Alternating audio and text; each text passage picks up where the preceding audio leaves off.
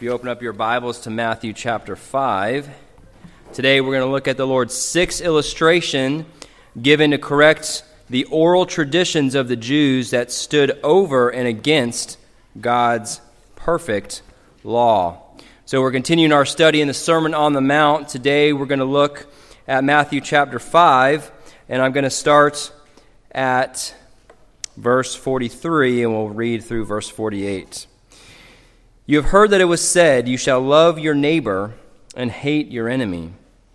But I say to you, love your enemies and pray for those who persecute you, so that you may be sons of your Father who is in heaven.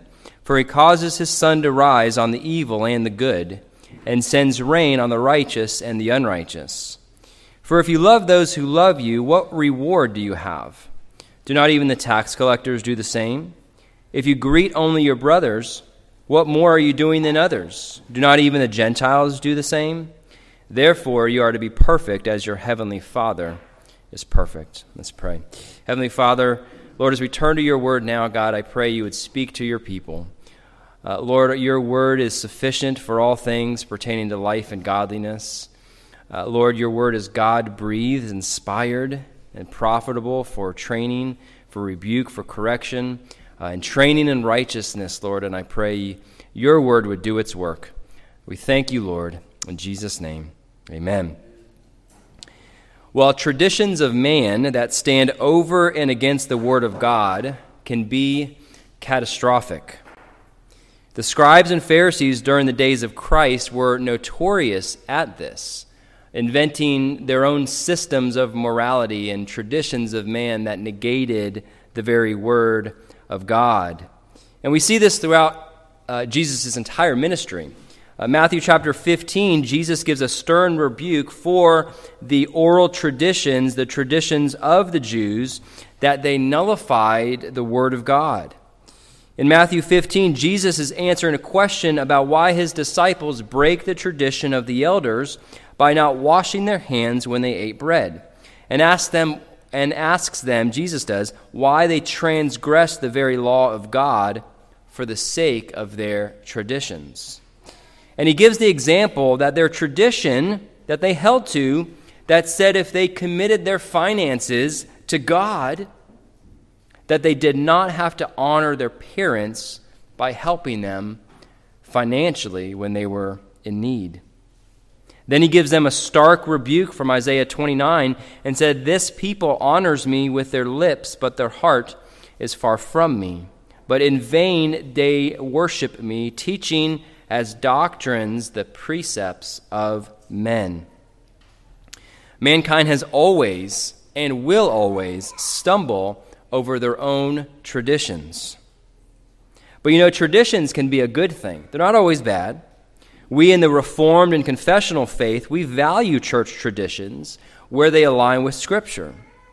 We value traditional creeds and confessions of the faith, although we do not exalt traditions over Scripture. On the other hand, the Roman Catholic Church, they hold church tradition to the level of Scripture, which in fact, in practicality, actually trumps Scripture. Because in their view, where there's a conflict between the Word of God and tradition, church tradition, the Roman Catholic Church always veers on the side of tradition. However, today I see the exact opposite when it comes to historic church traditions. We live in a very anti-authoritarianism culture where historic traditions are rejected without exception. They're just flat out rejected. Anything that smells of history, anything that smells of church authority or spiritual authority, or anything that smells of tradition is deemed as legalistic, man-made, religious, and therefore, according to many in our culture, is to be rejected. Instead, today's culture, or cultural Christianity, turns away from external forms of authority, including church authority, and looks inward to their own mystical and subjective standards of truth. And here's the irony, friends. While cultural Christianity rejects the rich history that we have in Reformed faith, creeds, confessions, church authority, and so forth. While they reject all that, many have created and submitted to their own man-made traditions and created sacred cows of their own. If you've never heard sacred cow, it's something that is a god and is an idol. And you try to poke one of these sacred cows, and you get attacked for being legalistic or even having a harsh view of Scripture. And I'm going to give you a few examples, and some might get me in trouble here, but I stand by them. What I mean by this, one example of a modern-day church tradition that has become institutionalized and has become a sacred cow in evangelicalism is the idea of youth ministry or youth culture, youth pastors, youth groups. Instead of churches holding to the normative principles and patterns of Scripture, training moms and dads to be the spiritual leaders of their home, churches have sent the message that we have the experts. Send your kids to us. We'll evangelize your kids. We'll disciple your kids. Don't try this at home because we have the people that have the youth ministry degrees. Ignoring the fact that the normative commands and patterns in Scripture show clearly that parents are to be the means by which their own children are evangelized and discipled. Anywhere in the Scripture where you see a command for children to be evangelized or to the disciples, that command is not for the youth pastor. That command is for the mom and the dad. Youth groups and youth ministries have become, while they started with a good intention, they've become vehicles by which parents have abdicated their God-given duty and turned it over to the church. And this has become a tradition in evangelicalism, and it's had devastating effects. It's no wonder why so many church kids are leaving the faith that they never had when they leave the church.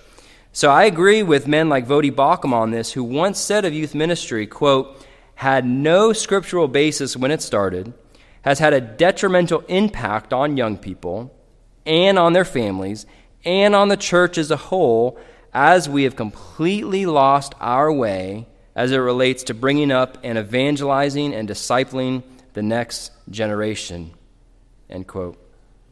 This is one example how a man-made tradition was institutionalized and has had a devastating impact on the next generation, where studies show, over the last 20 years, studies have shown anywhere from 70% to 90% of kids who grow up in the children's church, in the youth groups, the youth programs, 70 to 90% of them leave the church when they leave the home. Another man-made tradition that has had catastrophic results in our culture and around the world that has been perpetuated by Christians is this man-made tradition that women who willfully commit premeditated murder of their own child inside the womb are always the second victim and are innocent, both before the law and before God. That has become a tradition in American Christianity. Well, friends, where there's no guilt, there's no need of the gospel. This tradition has robbed women of the grace of repentance and forgiveness in Christ.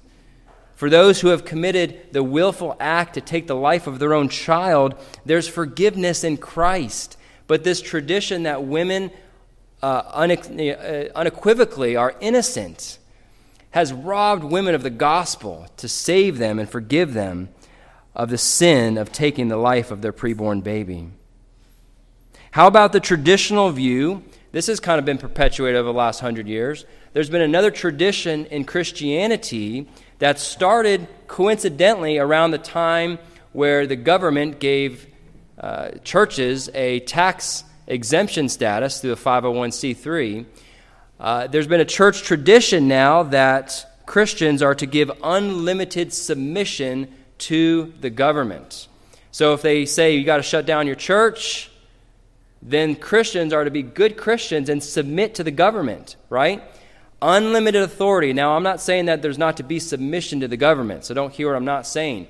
But over the last 50 to 100 years, there's been a tradition, because we've thought we had a government that cares for the people, there's been a tradition that Christians are to give unlimited obedience to the government. So when they tell you to shut your church down, you're just to do it because out of love for neighbor and obeying the government. But praise God, because of what's happened over the last few years, it's caused us to evaluate the sphere of authority that God has given the government and God has given the church. So praise God for churches who were in the very public limelight that said, no, wait a minute, we decide as a church when it's okay to meet.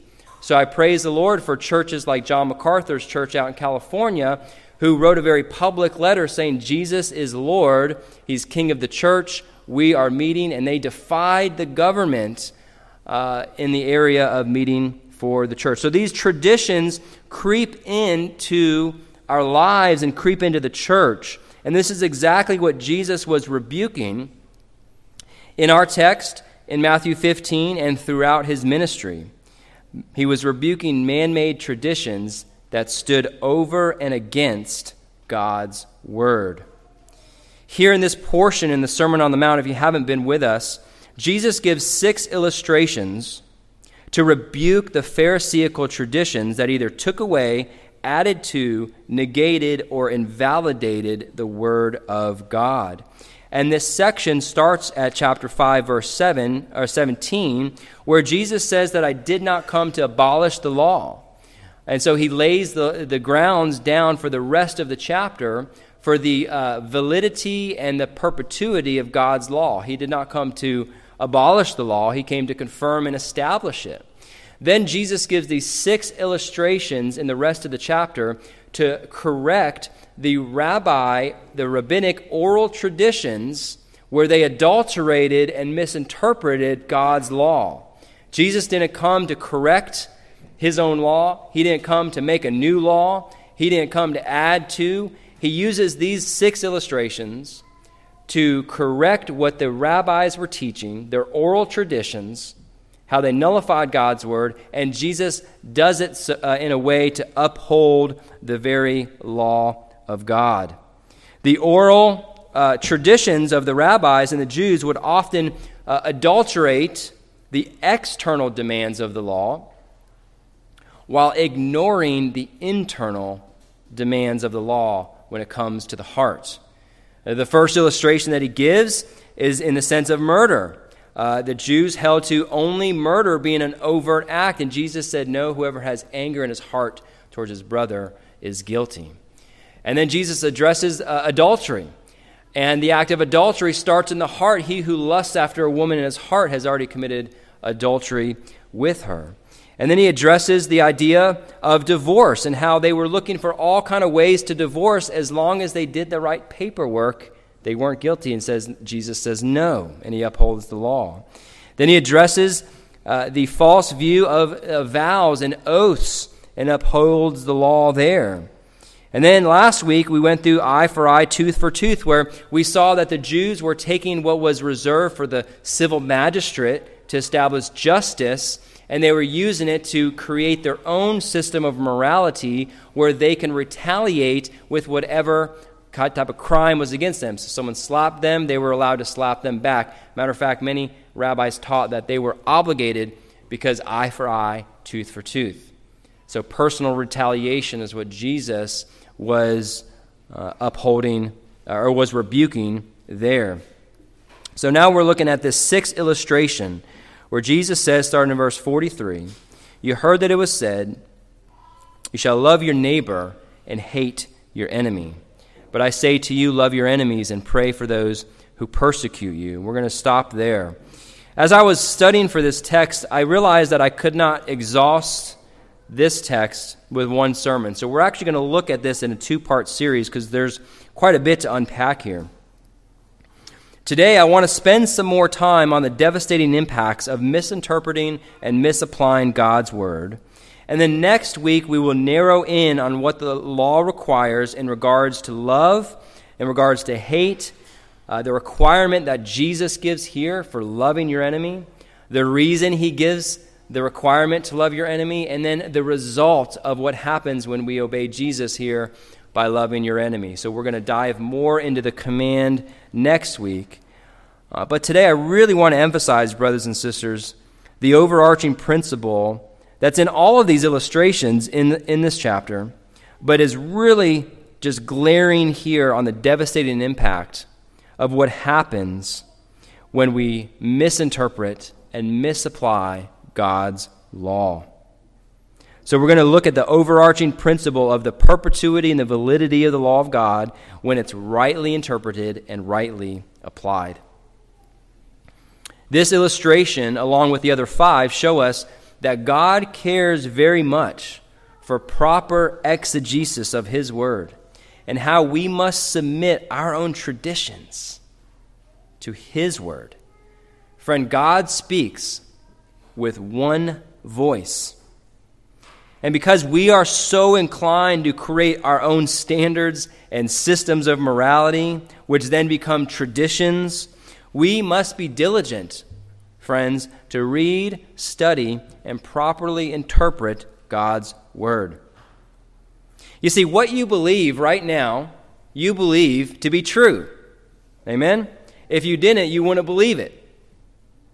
What you believe about God, Jesus, salvation, sanctification, biblical ethics, Christian practice, what you believe about evangelism, what you believe about parenting, what you believe about church, what you believe about family, what you believe about the government, and so on, you believe you are correct. Am I right? Again, if you didn't, you wouldn't believe it. As the scripture says, each man does what is right in his own eyes. We all believe what we believe is right because we believe it. And so, friends, those are called your presuppositions. But because we are infallible, we must be willing to challenge our own presuppositions with the Word of God. And we must always be seeking to reform every area of our lives to the Word. I see too many believers today adopt and change their beliefs, not because of the Word of God, but because of the persuasiveness of the person presenting those beliefs. Friends, that is dangerous ground to be on. And that's where the Scripture says being tossed to and fro by every wind of doctrine. If you're basing your beliefs upon the persuasiveness of the person and not being a noble Berean, as was commended in the book of Acts, and doing your own study to see if what is being said is accurate, friends, you're going to be tossed to and fro by every wind of doctrine. And that includes even what is preached from this very pulpit. If you're believing and taking the things that are preached from this pulpit without doing your own study, friends, you're on very dangerous ground. Here in our text and in this illustration, the Jews got the doctrine of love completely wrong, along with many others, and it had devastating effects. The Jewish nation was made by God to be a blessing to all the nations. The Jewish nation was made by God to be a light to the Gentiles and to the world.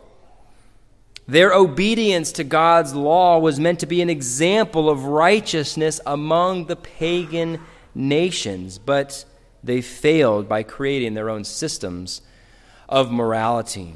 Turn with me to Deuteronomy chapter 4, and I'll show you what I mean. I mentioned it last week when we were talking about the civil government and how they used what was meant for the civil magistrate, they were using in their personal retaliation. But look at Deuteronomy chapter 4. I'm going to read verses 1 and 2. So, Deuteronomy, it's all basically Moses speaking. They're at the brink of the promised land. All the people who had crossed the Red Sea, save Moses, and a couple others were dead. You had a new generation. Moses is giving the law again to the people. And look what he says in chapter 4, first two verses. Now, O Israel, listen to the statutes and the judgments which I am teaching you to perform, so that you may live and go in and take possession of the land which the Lord, the God of your fathers, has given you. You shall not add to the word which I am commanding you, nor take away from it, that you may keep the commandments of the Lord, which your God, the Lord your God, which I command you. Now look at verse 5.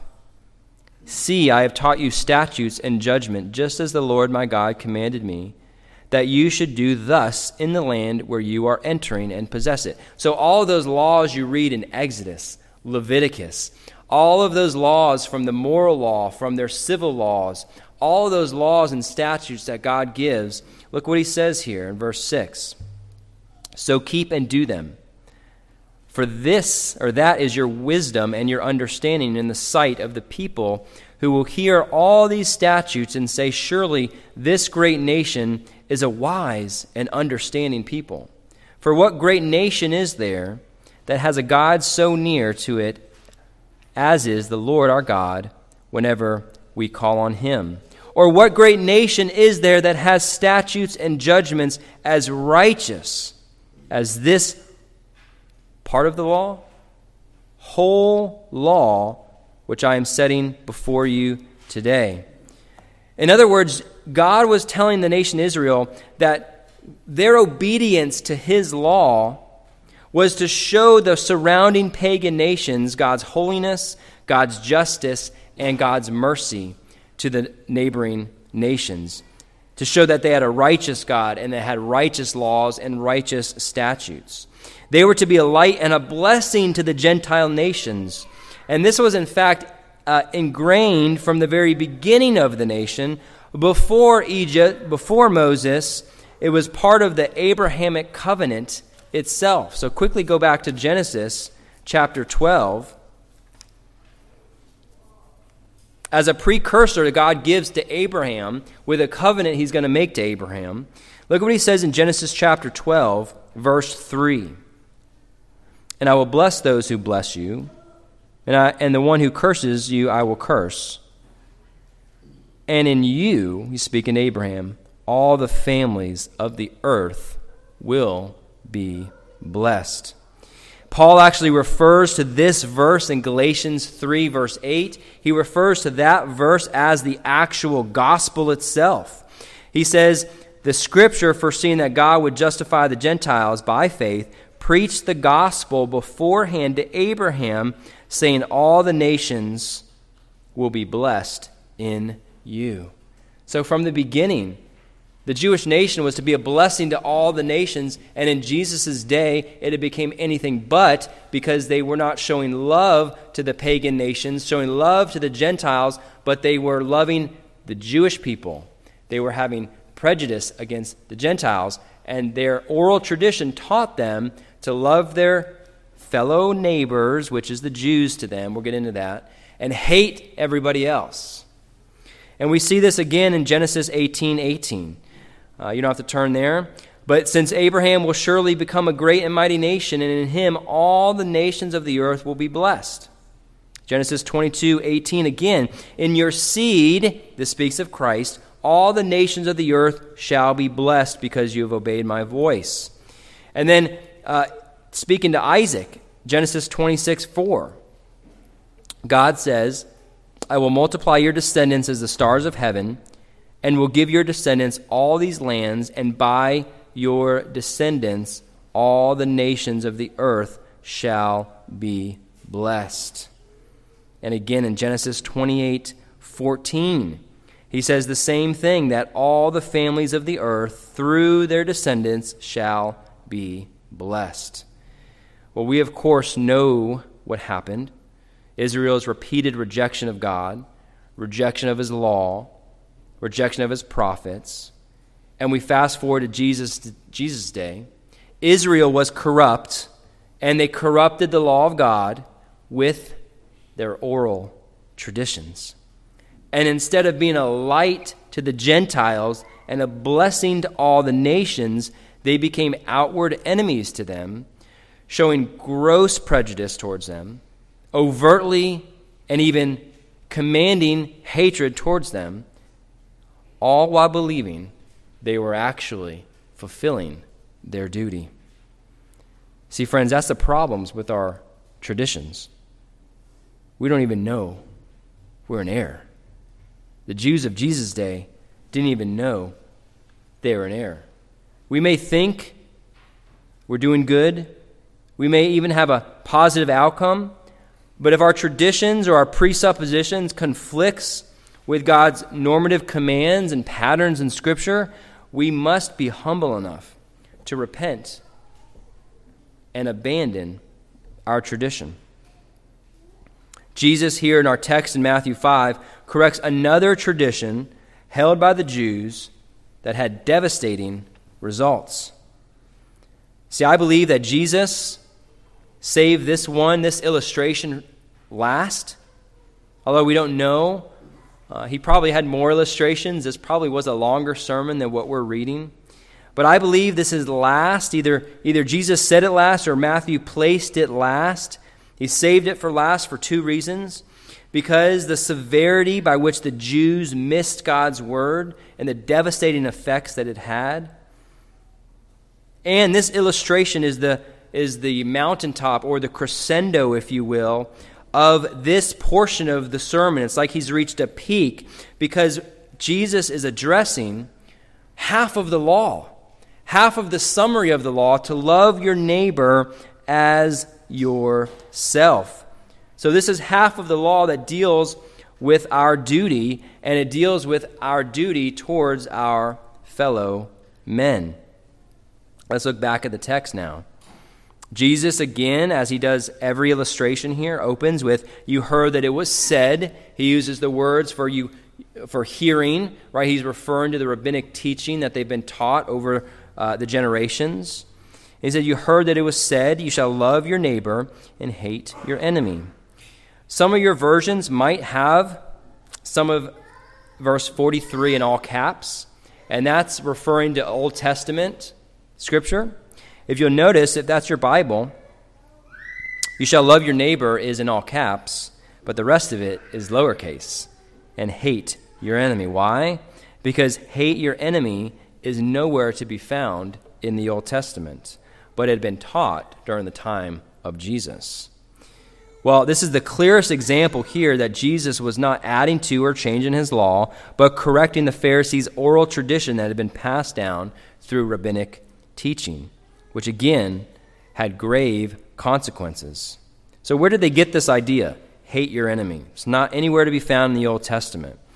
Well, the Jews, they had mistakenly narrowed the scope of who their neighbor was to be Jews and Jews only. So when they said, "love your neighbor," oh yeah, we love our neighbors. Well, Jews are our neighbors, right? And archaeologists have even found such statements in Jewish writings during that day that spoke to this. So anyone else outside of the Jewish bloodline were considered enemies of God, and therefore were considered personal enemies of every Jew. Some archaeologists found statements in Jewish writings that one example said that if they were to see a Gentile fall into the sea, do not help him, for that man is not thy neighbor. So where do they get this? They pull it out of thin air. Where do they get this idea that non-Jews were their enemies, so they were to hate them? Well, it could have been a number of places. The first one, they could have misinterpreted Leviticus chapter 19. So Leviticus 19, beginning at verse 17, says this: "You shall not hate your fellow countryman in your heart. You may surely reprove your neighbor, but you shall not incur sin because of him. You shall not take vengeance nor bear any grudge against the sons of your people, but you shall love your neighbor as yourself. I am the Lord." So this text could have been taken as the text that they interpreted to mean only my fellow countrymen, only my Jews, I am to act this certain way. Okay, yeah, I won't hate my fellow countrymen, but I'll hate those who aren't Jews.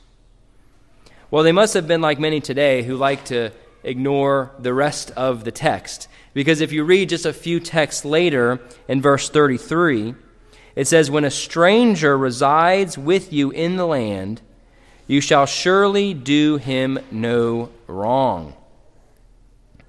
In verse 34, the stranger who resides with you shall be to you as the native among you. That sounds like love your neighbor as yourself, doesn't it? So that sounds like don't show partiality, right? He says, the stranger who resides with you shall be to you as the native among you, meaning you're to not discriminate, you're to not show partiality, you're to treat them as you would treat your own countryman. And here's what it says, you shall love him as yourself. For you were aliens in the land of Egypt. I am the Lord your God. So God gives this command and the reason for it because they too were aliens in Egypt. He's saying, look, you were aliens in Egypt. Now, therefore, when you go into the promised land, treat those who are aliens just as you would treat yourself. Love them as you would love yourself. So if you take those two passages together, the neighbor cannot mean only your fellow Jews. The neighbor means all of your fellow mankind. Furthermore, Jesus clarifies who your neighbor is in Luke chapter 10. Turn there with me, Luke chapter 10, very familiar passage. The Good Samaritan, it's called. And we're going to begin at verse 25. And a lawyer stood up and put him to the test, saying, Teacher, what shall I do to inherit eternal life? And he said to him, What is written in the law? How does it read to you? And he answered, You shall love the Lord your God with all your heart, with all your soul, with all your strength, with all your mind, and your neighbor as yourself. And he said, You have answered correctly, do this and you will live. But wishing to justify himself, he said to Jesus, Who is my neighbor? You catch that? Wishing to justify himself, he wanted Jesus to give him the answer, your neighbor is your fellow Jew. And he could say, yeah, well then I've done it. I've loved my neighbor as myself. But Jesus, instead of telling him what he wanted to hear, the oral teachings of the day, instead of doing that, he gives them this story of the Good Samaritan.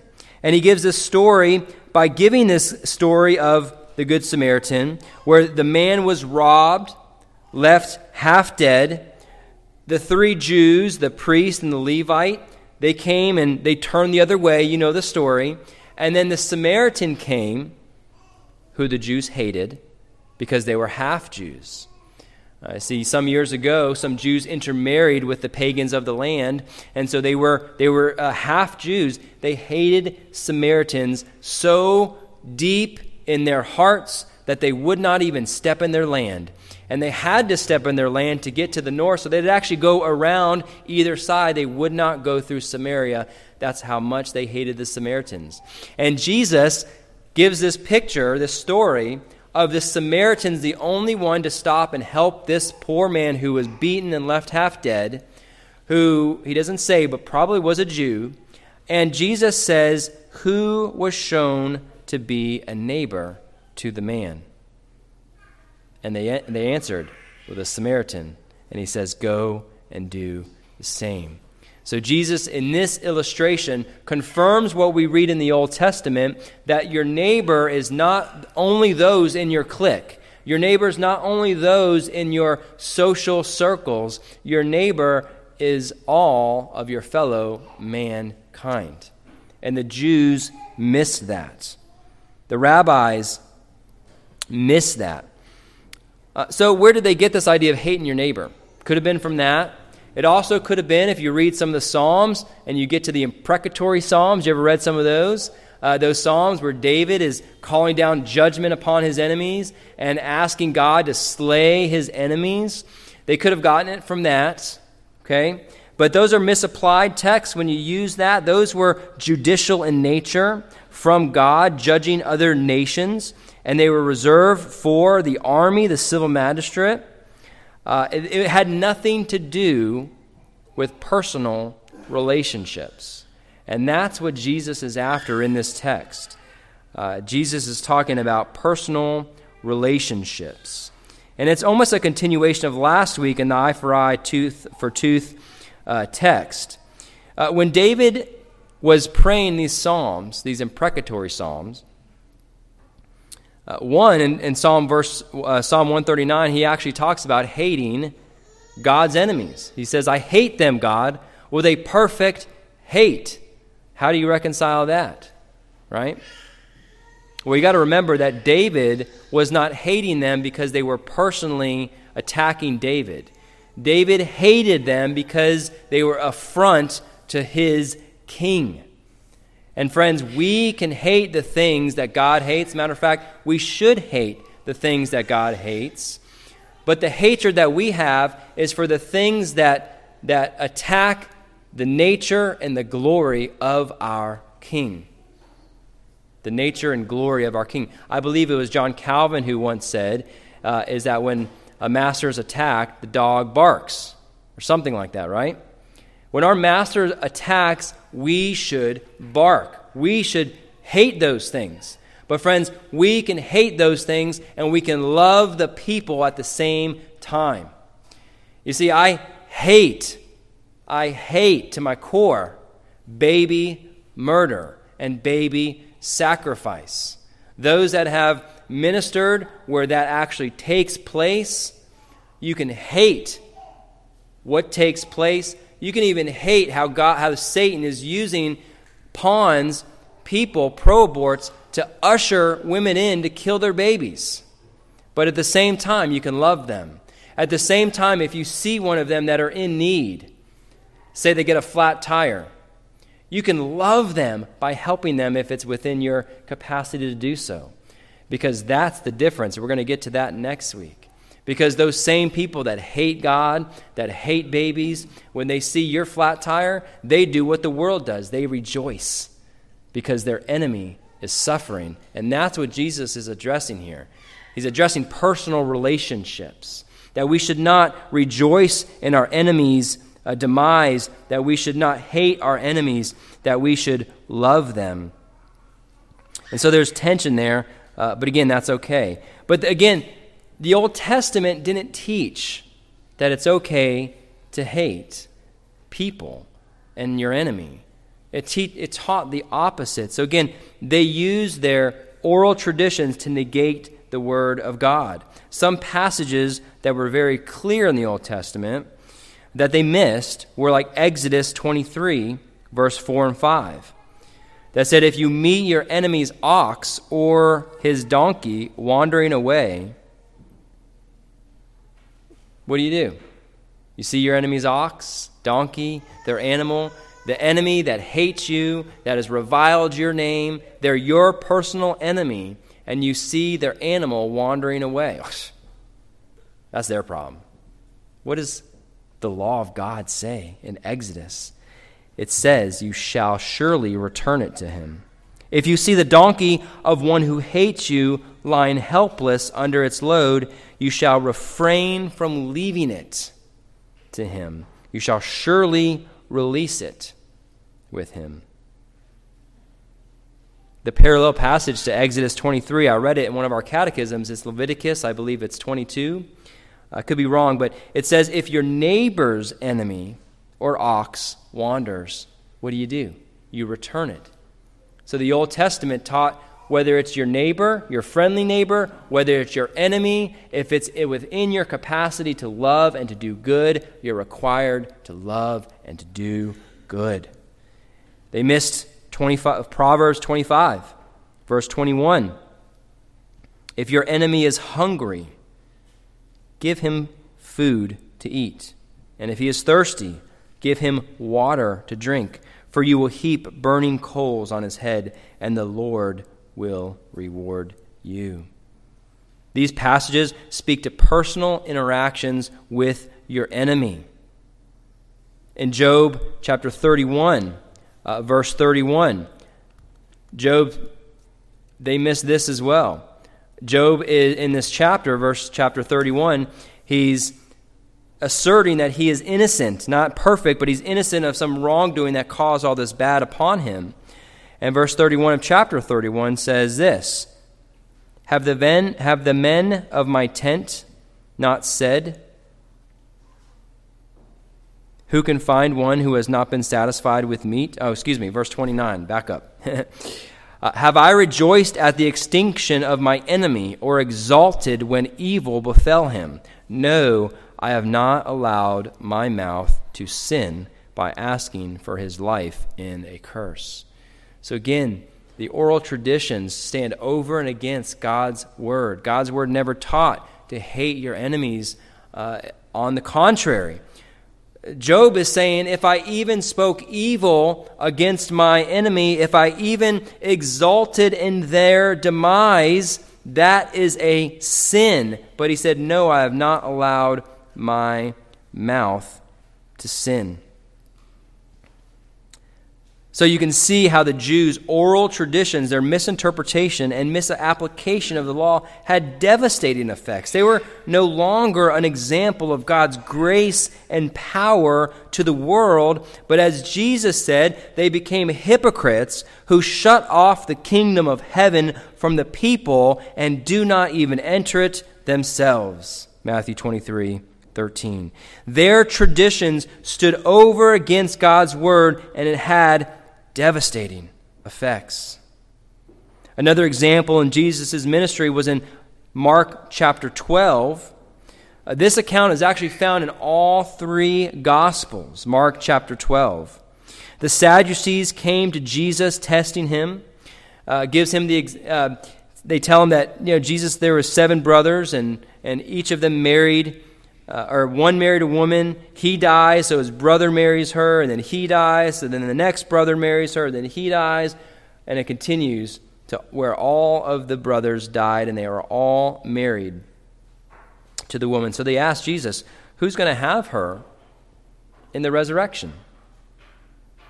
And he answers the question, and then gets to the error of their oral tradition, which the Sadducees did not believe in a resurrection. But they're coming to Jesus to ask him about the resurrection. Do you see the irony? They were coming to test him. They wanted to catch him. Okay?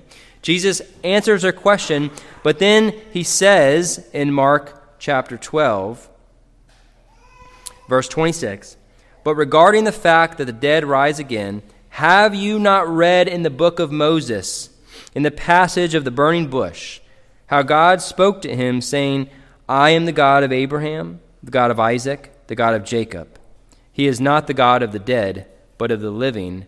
You are greatly mistaken. You see what Jesus says there? You are greatly mistaken. The tradition of the Sadducees, how they held no resurrection, had devastating and eternal effects. Again, friends, the Jews were guilty of creating their own systems of morality and doctrine by ignoring or twisting Scripture. We see that rampant in today's culture. We see that running rampant in today's Americanized version of Christianity, where we create our own systems of morality. We create our own systems of doctrine. We take a little Scripture here and a little Scripture there to make it fit into our own framework, into our own presuppositions. The church today in our culture, in our country, is anemic of the Word of God. Instead of the man standing in the pulpit saying, thus says the Lord, we get effeminate, skinny jean so-called pastors that are entertaining with funny stories, motivational speeches, sprinkled with a little verse here and a little verse there. While rejecting good traditions, while rejecting good oral traditions, they hold to their own systems and their own traditions and fit the text to them instead of actually doing the hard work of bringing out the true meaning of what God says in the Word of God. Before we find fault with the Jews, we need to look at our own life. And we need to understand that the Word of God speaks with one voice. And as one theologian said, the text can never mean what it never meant. We need more men who can stand in the pulpits and exposit the text and say, thus saith the Lord. Before we can ever have a great revival in our nation, in our culture, we must have a widespread return and reformation to Scripture. The great revivals throughout history came about by a repentance and a return to expositional preaching, not by some mystical and emotional experience. We see this throughout history in the great revivals. We also see this in the actual Bible itself. And I'm going to try to end in Nehemiah chapter 8. A great reformation happened. Nehemiah chapter 8, if you'll turn there. It's before your Psalms and Proverbs and Job.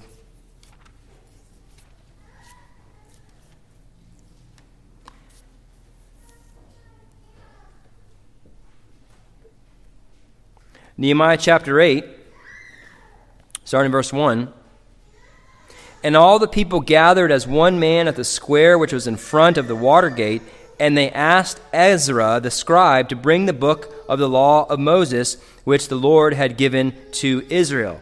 The first thing we see in that revival is there's a desire for the people to hear the word of God, not traditions of man and not what men think. Okay? Not man's opinion. We need more people who want and crave the word of God. Then Ezra the priest brought the law before the assembly of men, women, and all who could listen with understanding, meaning they were children and babies. They didn't usher them off into children's church. On the first day of the 7th month, he read from the law, before the square which was in front of the water gate, from early morning until midday, in the presence of men and women, those who could understand, and all the people were attentive to the book of the law. And then the priest also began to read the word of God, but also, look at verse 8, they not only read from the book of the law, it says in verse 8, they read from the book, from the law of God, translating to give the sense so that they understood the reading.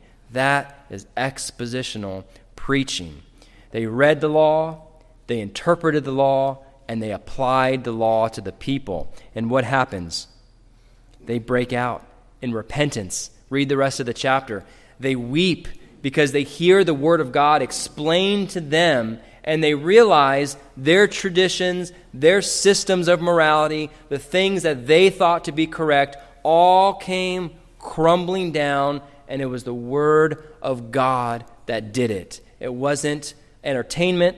It wasn't funny stories, anecdotal evidence. It wasn't any of that. It was the Word of God preached with power. It was the Word of God preached expositionally. The true sense of God's Word came to life, and people were revived, the whole nation, through repentance.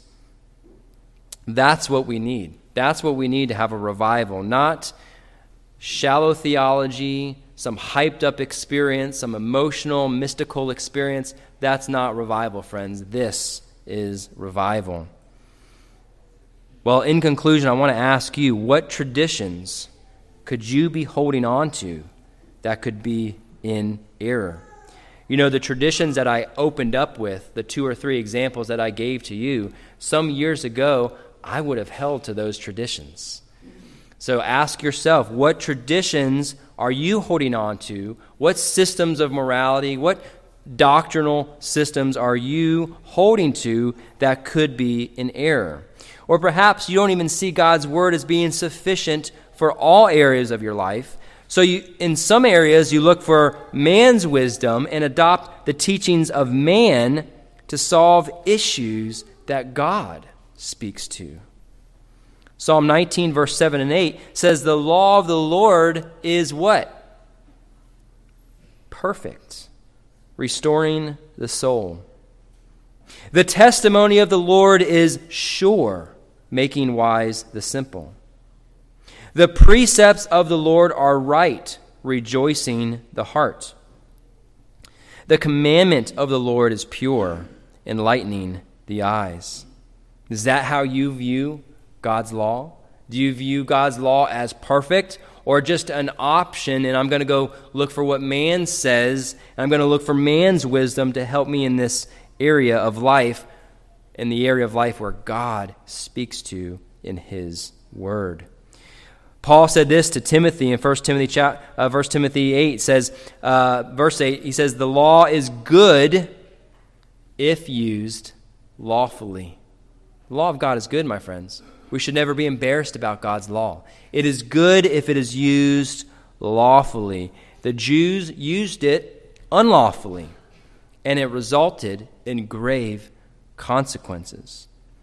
We must hold our traditions, our own presuppositions, to the law of God and submit to it wholly.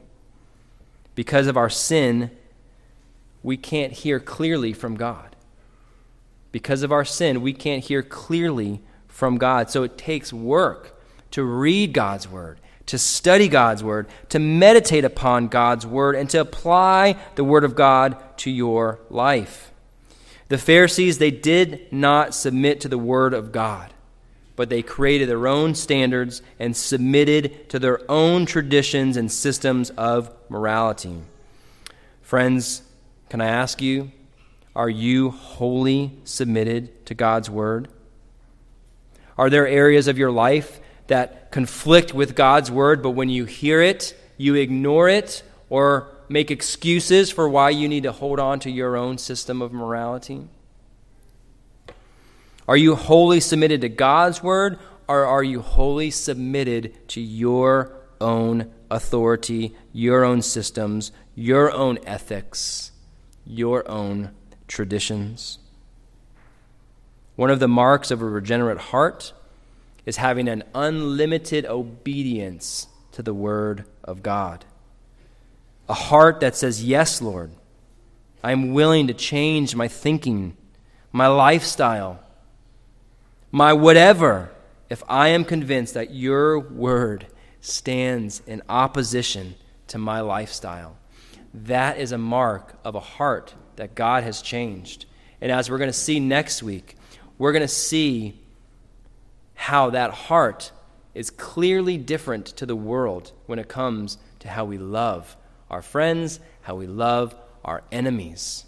And we're going to see that it reflects the very nature of God, who while you were enemies with God, the word says he reconciled you through the death of his Son, in whom we have redemption, the forgiveness of sins. Amen. Let's pray.